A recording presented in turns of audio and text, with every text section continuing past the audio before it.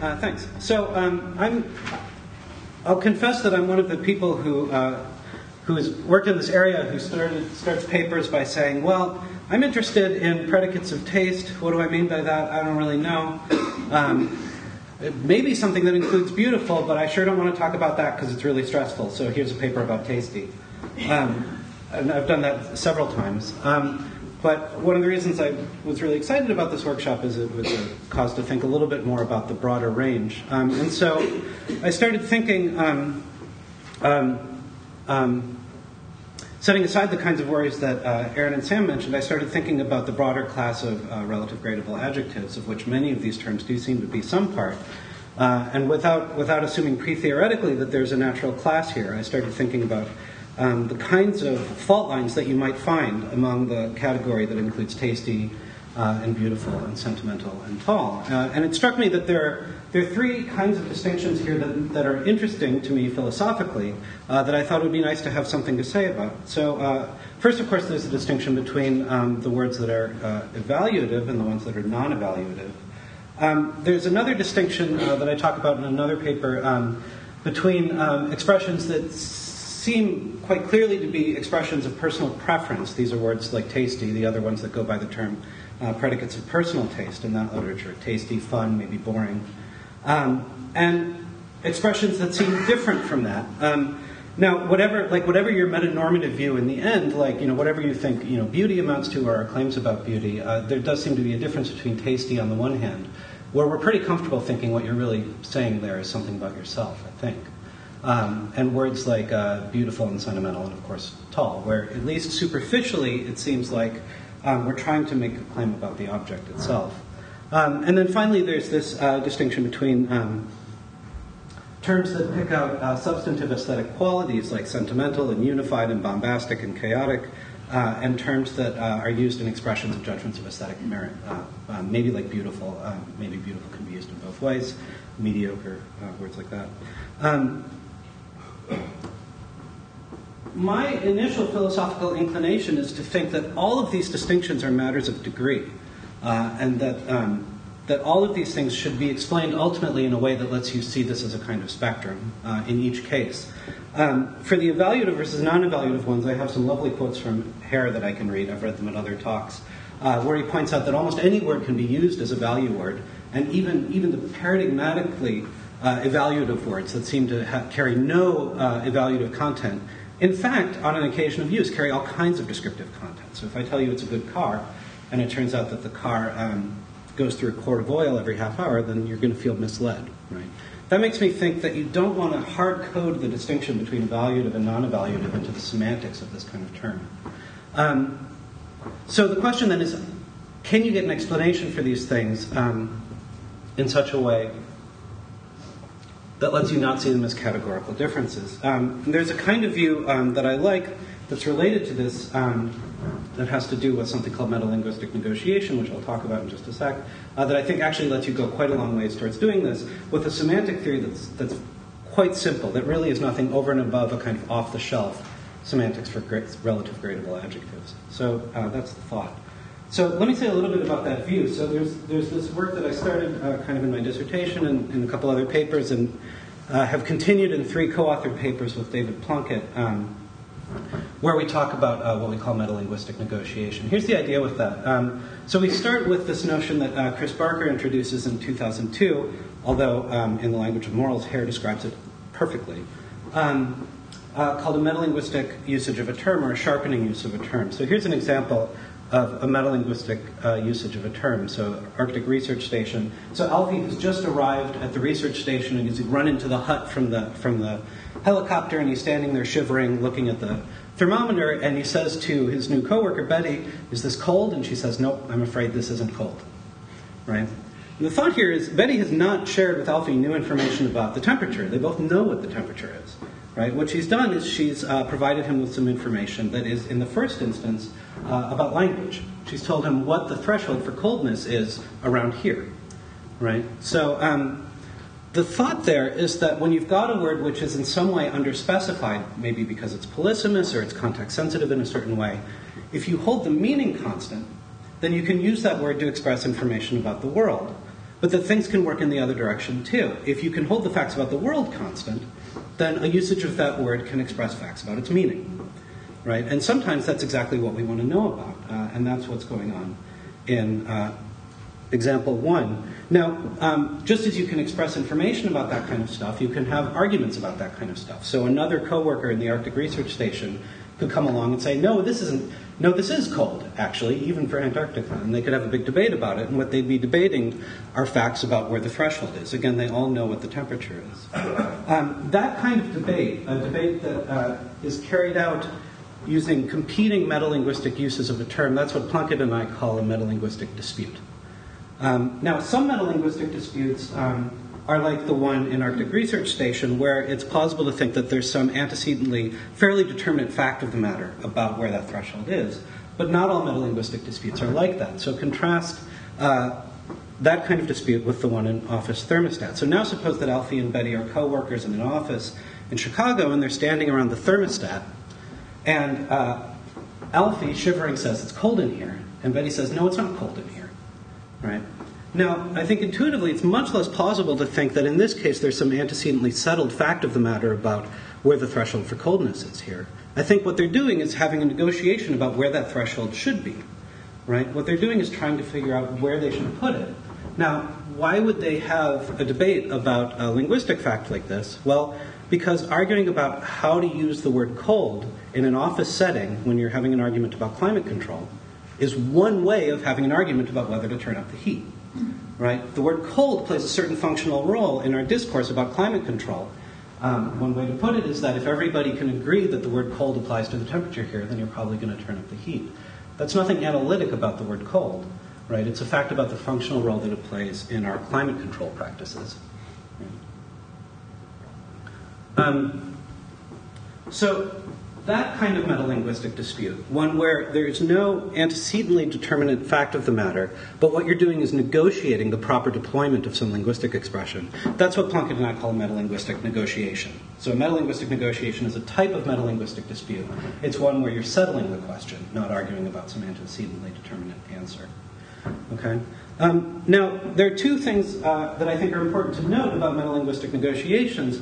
The first is that the role that the term plays in the setting where the negotiation takes place places very tight constraints on the kinds of threshold settings or polysemy resolutions or what have you that people are going to tend to argue for. So, for example, in an office setting, you're almost never going to have someone advocating for a threshold for coldness of 24 degrees Celsius. I have no idea what 24 degrees Celsius means, but I plugged it into a thing, and I think that's the point I want to make. But the fact that you're never going to find someone arguing that we should use the word cold with a threshold of 24 degrees Celsius, that's not a semantic fact about cold. That's a fact about what we do with the word in this kind of setting. Right? The other thing to note is that although this negotiation is, in the first instance, a negotiation about language and thought, that doesn't mean that it's a matter of mere stipulation or definition, or that these people are just trying to get so that they talk more like each other. Right? There are stakes here. Right? And in particular, if it's an argument about climate control, given what it is that you're up to, right, trying to be comfortable at work, trying to figure out what to do with the thermostat, and given the facts on the ground about what people are like, some settings are going to be better or worse than others, right? So just because this is a negotiation that is in the first instance about language doesn't mean you're committed now to the claim that all bets are off, or it's merely a kind of coordination for its own sake, right? These things can be evaluated with respect to kind of external factors, and in fact, just exactly the factors that you thought were at stake in the first place. It's an argument about what temperature it should be in here so we can work comfortably. Right? Now, the example of a metalinguistic negotiation in 2 is a case where you've got a relative gradable adjective and you're negotiating where to put the threshold. But not all negotiations, even metalinguistic negotiations involving relative gradable adjectives, are like that. So in his 2006, Chris Kennedy distinguishes between, on the one hand, vagueness. So even if you set the threshold, it's vague, where it is, or it's vague what counts. And of course, you have to set the threshold in the first place. But there's also indeterminacy. And adjectives vary in how determinate or indeterminate the scale is that the threshold appears on. So for example, tall is almost always going to be along a scale of height. Expensive is almost always going to be on a scale of cost. Rich is almost always going to be on a scale of wealth, but not all words are like that. So take happy or clever or significant. The example Kennedy uses is large when his example is about cities, and you could have one use of the word large for a city where it has to do with geographical space, and another use of the word large where the scale is population size. Right? Now that, he says, is kind of polysemy, and that's what he calls indeterminacy. So these words have both vagueness and indeterminacy, and both of those things, being types of underdetermination, can be the targets of a metalinguistic negotiation. So in car show, you have people having a metalinguistic negotiation about how to use the word large, but it's not a negotiation of threshold, it's a negotiation of scale. So Alfie says, the person with the largest car gets to head the steering committee. That's Betty in her Humvee, so she's in charge. And Betty says, oh, this is Betty. Whoops, I shouldn't have used Betty. Speaker B says, no, Betty's car may be the heaviest, but Randall Suburban takes up more space, so he should be in charge. Right? So here what they're negotiating is how to use the word large, but not where the threshold of largeness should be on the scale, but what the scale itself should be like.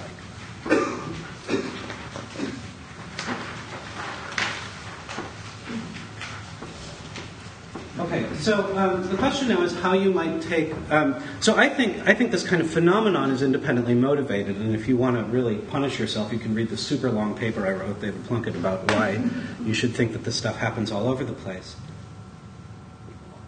If you think it happens all over the place, then you'll want to put it to use in an area like thinking about predicates of taste before you start postulating very fancy new semantic theories. So if you think this stuff is going on anyway, start simple and see how much you can do. So with that in mind, consider an extremely simple kind of semantic view for a word like tasty. One that is so simple it doesn't even have a spot for something like an experiencer or a standard. You've really just got a scale and a threshold. Well, what's the scale for a word like tasty going to be like? Please don't say it's a scale of tastiness. Tons of people actually say that in print. I don't think they should. The scale for tall is not tallness, it's height. The scale for cost is not costiness. Sorry, the scale for expensive is not expensiveness, it's cost. Well, I don't know. Like, what if we say something like this? The scale is something like proximity to some type of flavor profile, right? So how close does it get to tasting like this? What's this? Well, most of the time, this is going to be what you think it should taste like, but that's not in the semantics. It's just how close does it get to tasting like that, right? Well, if that's your kind of view, then as with the other gradables, then you can sometimes have people who agree on what that target taste is like and argue about how close you have to get. Other times you're going to have people who don't even agree on where the target taste should be. And then sometimes you'll have people who agree on both and can have discussions that are not even in the first instance about language, that are just purely about the world. So here are three cases. Imagine Alfie and Betty are both, they own a bakery together, and some cupcakes have come out of the oven. And Alfie looks over at some cupcakes on the table and he says, these cupcakes are tasty.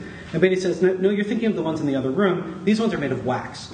Right? Well, here the thought is that Alfie and Betty can agree completely. It can be fully determined by this point already what the target taste is. And they can also agree on the threshold. They just disagree about whether those cupcakes on the table satisfy that. Because Alfie thinks that they're the ones that just came out of the oven, and Betty thinks that they're the fake cupcakes that go in the, whatever, in the counter, in the display for the customers. Now consider a different kind of argument. The cupcakes come out of the oven, they both taste them, and Alfie says, these cupcakes are tasty, and Betty replies, no, they're passable but not tasty. These are for our very best clients, and I think we can do better. Here I think the natural thought is that Alfie and Betty agree on what the good-making features of a cupcake are. They agree on what you're aiming for with the taste of a cupcake, but they disagree about whether these cupcakes get close enough. Right? Because the clients are so important, you want to get the cupcakes to get very close to that, and so the use of tasty that's going to matter for you is the one that applies only to cupcakes that are quite close to the target flavor profile. Right? Finally, imagine the dialogue in Cupcake 3. The cupcakes come out of the oven, they both taste them. Alfie says these cupcakes are tasty, and Betty says, no, they're passable, but they're not tasty. Of course, they're perfectly sugary and fluffy, but they're boring. Let's add a subtle hint of smokiness. Right? Well, here, so forget your own independently motivated views about cupcakes. Here the thought is that the question of threshold is moot. right? What Alfie and Betty are really trying to do is fix on a scale for tastiness, and what they're disagreeing about is what the good-making features of a cupcake are. And so arguing about how to use the word cupcake, and in particular arguing about what the scale should be like, not the threshold, is one way of having an argument about what the good-making features of a cupcake are. Now, a couple points, and these are the same points that I made before about office thermostat. The functional role that Tasty is playing in these different dialogues tightly constrains the kinds of scales and the kinds of thresholds that people will argue for. And in particular, it will fix those things very closely to our preferences and our desires and our coordinated action and what kinds of things we think taste good, right? But you don't have to put that into the semantics. You don't have to, for example, describe in your lexical entry that the target taste profile is appealing or something. Because just given what Alfie and Betty are up to in these negotiations, why argue for a target flavor profile unless there's something special about it? And in particular, it's the kind of flavor profile that you're aiming for, right? But just like the temperature didn't have to be written into the word cold, you don't have to write the fact that the target temperature is good into the semantics for tasty. The other thing to note is that, just like in the case of office thermostat, the fact that these things are, in the first instance, negotiations about language or thought doesn't mean that's all there is to it, right? So I think, and I'm going to say a little bit more about this, that it's very plausible, independently plausible, to think that a lot of what's going on in aesthetic debate is a kind of coordination on standards, where involves speakers trying to get more similar in the way that they think about things or in their own preferences or reactions. But none of this is to say that that's all that's going on, because the standards themselves can be evaluated with respect to the stuff that matters, given what they're up to, right? So if Alfie and Betty, for example, were to sync up on a scale for tastiness, according to which a cupcake made out of mud counted as tasty, well, they might, on this view, go around expressing true propositions when they say things like, this cupcake is tasty, right? But they're still stupid for doing that. And they still have, in a completely robust sense, made a mistake. They've synced up on a bad standard, given what they're up to. Okay? So this is the kind of view that I like for the kinds of simple predicates of personal taste that get talked a lot about in this literature. And now the question is, does this extend to the kinds of adjectives that we're talking about here? And I think it does. So like I said, part of the thought here is that part of what's going on when we argue about taste, or when we argue about aesthetic merit, or when we argue about aesthetic qualities, is that we're trying to coordinate our standards. We're trying to align our own preferences in the way that we look at things. This is not a thought that has never come up before. So, for example, Tamina Stevenson says participants in a conversation about matters of taste are trying to align their worldviews, not only with regard to factual beliefs, such as whether Bill works on Fridays, but also with regard to subjective matters of taste, subjective matters such as what is tasty. Andy Egan says, I propose that we should think of this effect of successful aesthetic assertions and successful resolutions of aesthetic disputes, of inducing mutual self-attribution of certain dispositions to have a particular sort of response to a particular kind of object, as the central business of assertions and disputes about taste, and not as a mere side effect. That's a really hard sentence to parse. But I think he's kind of right. So I like this thought that people like Tamina and Andy have suggested, but I don't like their way of implementing the thought. One reason I don't like it is that I think if you can do the same work, if you can capture that same thought about what's going on in these kinds of disputes without having to introduce centered worlds or assessment-sensitive stuff or whatever, then yeah, do it that way. So that's just a kind of parsimony claim. But the other thing is that Andy and Tamina both talk very specifically about people aligning their subjective attitudes. But I think, at least intuitively, well, that makes sense for words like tasty and fun and maybe boring, stuff like that. It would be nice if the account extended to words like sentimental or bombastic or beautiful, right? And I think it's easier to capture that if you think of these things in the way that I'm thinking of them. One thing to note is that if the thought is that some of these things seem like they're kind of negotiations of standards, well, this view implements that thought by saying these things are negotiations of standards, right? So it just directly implements this thought, but without committing us to the thought that that's the only thing that's going on. So, as I said, given the background conditions, given what people are up to when they're negotiating, the standards themselves can be evaluated. So depending on what you're up to, you can think of these standards as better or worse. And basically, almost any kind of metanormative view about what aesthetic value is like or what normativity is like can be accommodated on this kind of semantic view, because you can have all kinds of different reasons for advocating a particular standard. So if you're having an argument about whether something is tasty, you can advocate a particular standard because it corresponds to what you like, or you can advocate it because it corresponds to what you think you would like, post-idealization, or you can advocate it because it corresponds to what the most educated and privileged in society like. You can advocate it because it corresponds to the metaphysically fundamental aesthetic joints in nature, if you go for that kind of thing, which I actually think I kind of do, but whatever. Right? Whatever your view here, any of those things are the kinds of things that can matter in a conversation, and so they're the kinds of things with respect to which you can evaluate the standards themselves, and with respect to which you can make sense of someone being mistaken, even if on this view the proposition that they literally express is true, given what they mean by the word. That, I think, is an advantage of this over Andy and Tamina's way of doing this. And I think it should make sense, because this kind of negotiation is not just something that happens intuitively in arguments about tastiness, but in fact it's totally continuous with the negotiation about cold. And so it would be weird if it turned out that it was only about purely subjective matters that we had this kind of negotiation, because we have it about whether things are cold or whether someone's tall, etc. Finally, one of the things that I think is really striking about disagreements in this domain, this is stuff that normally gets talked about under the heading faultless disagreement, but I'm not totally in love with that way of thinking about it. But the idea is this. I mean, so faultless disagreements are supposed to be these cases where people disagree about whether Vegemite is tasty, they really disagree, but neither one is mistaken, so they feel like they're at odds in a certain sense, but they don't want to necessarily attribute a mistake to each other. But I think there's this worry, which is that disagreements purely about taste can be highly faulty. If you get in a disagreement with someone about whether they like Vegemite, it could be, and it happens sometimes, that disagreement is serious and heated and persistent, and that you draw on all kinds of specific features of the Vegemite in trying to convince the person that they're crazy, right?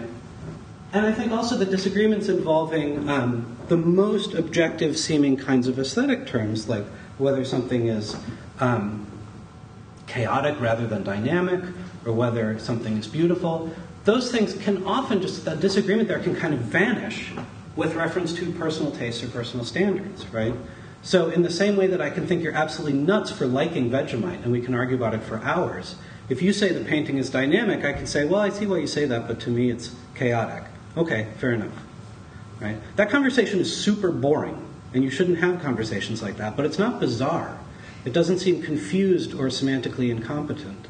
Right? And so I think what you want to aim for in an account of the kind of disagreement that happens in this domain is not itself a thing where it's either present or it's not present.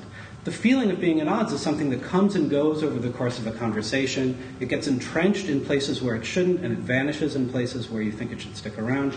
And I think the kind of conflict that you associate with a negotiation is like that. When you're negotiating with someone, depending on the stakes, sometimes you'll dig in your heels, sometimes you won't. Depending on the background, sometimes it will seem very important, and sometimes it won't. Sometimes you'll be mad at them just because they're different than you. Other times you won't care at all, even though you seem to have very different views about the world. So I think the idea of seeing these kinds of debates as a negotiation of standards is a much more natural way of capturing the ways in which we feel at odds with each other when we argue about taste or aesthetic merit or aesthetic qualities. So that's the view. The thought is that many or most of our disagreements in this domain are expressed via tacit negotiations over how best to use the relevant linguistic terminology. That's not just a matter of negotiating language, given the stakes that these things have. Language plays a certain functional role in our debates about these things, and so non-linguistic matters are at stake in our decisions about how to use the linguistic expressions. This is true for claims about personal taste. It's true for claims about aesthetics. It's true for claims that have nothing to do with either of those things, like coldness. I think this does kind of provide the resources to make sense of the distinctions that I opened with, and in the way that I wanted to make sense of them, which is a way that doesn't kind of hard-code these differences into the semantics of the relevant terms. So if you look at terms that are evaluative versus terms that are non-evaluative, well, again, Hart points out that almost anything can be used evaluatively, and even the evaluative ones often carry descriptive content. Well, on this kind of view, whether something is evaluative or not is a feature of a use of the term, not of the term itself. There's no evaluation built into the semantics. But if part of what leads you to advocate for one standard over another is that you like the object, well, then that's an evaluative use of the term, right? Part of what matters is your pro-attitudes towards the object. And if that's part of what enters into your decisions about what scales or thresholds or what have you to argue for, then that use is evaluative. As for whether the term seems like an expression of mere personal preference or whether it has objective purport, whether it's trying to say something about the object, well, think back to cold. Different terms, given what we do with them, lend themselves to different kinds of scales or thresholds being advocated for them.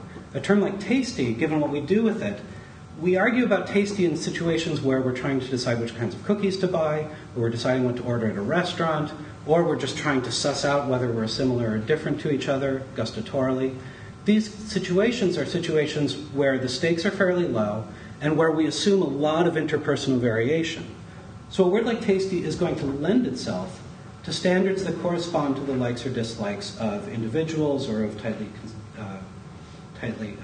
conscribed groups, right?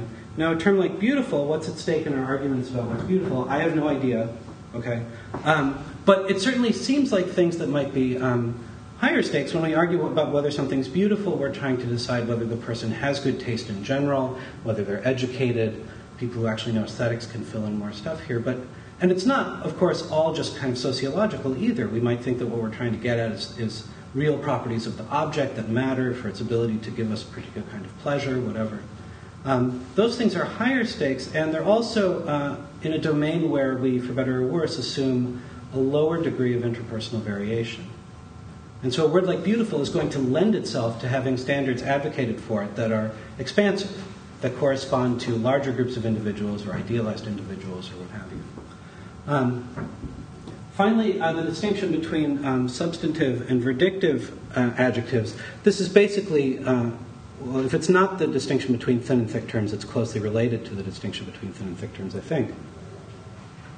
And here I think at least part of what's going on is that one of the ways that these words vary, and you can see it in the distinction between tasty and sentimental, is they vary in just how much context-invariant descriptive content is built into the term. So there's a variation in just how underdetermined they are.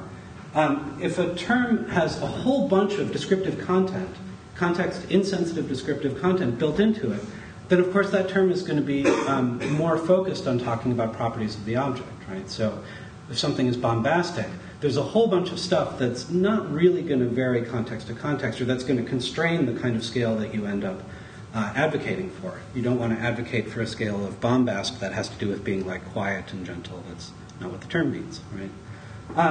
Now, of course, given the setting, it might have some evaluative content also if part of the reason you prefer this way of using bombastic to this way of using bombastic has to do with whether you think it's worthy of a certain kind of esteem or whatever, right? There'll still be some wiggle room there, but the kind of substantive words are the ones that have a lot of context and variant semantic content built in. Whereas a word like tasty is unusual in just how little is built in antecedently about what the scale has to be like. That makes it very different from a word like sentimental or bombastic, but that's what makes it so perfectly suited to being a kind of general blanket term for positive gustatory verdicts, right? And so the thin terms are going to be just those terms that semantically work just like the others, but don't have as much semantic content built in. Let me just note one thing about that. A lot of the way that the literature works, and this is what I opened by confessing, starts by saying, okay, what's our semantic theory for tasty going to be like? And let's hope maybe it'll extend to beautiful, right? Who knows? I don't want to be the one to ask.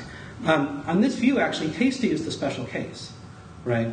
It's the substantive words where you say, look, these words are just descriptive. They're just saying stuff about the object.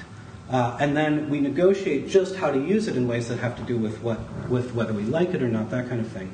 Tasty is the special case in virtue of being so highly indeterminate in the scale. And so this does things in exactly the reverse direction. But if it's plausible for tasty, if you liked the stuff about cupcakes, then you'll definitely like this kind of view for something like sentimental or bombastic. Because on this view, basically, tasty really is, to say that something's tasty really is to say something about what it tastes like, not appealing to somebody or anything like that. So all of them are descriptive, but the rest of it, I think, flows very naturally from this account of what we do with them. That comes out of the pragmatics and about our negotiations about how to use them. Okay, so that's the view. I think I'll stop there.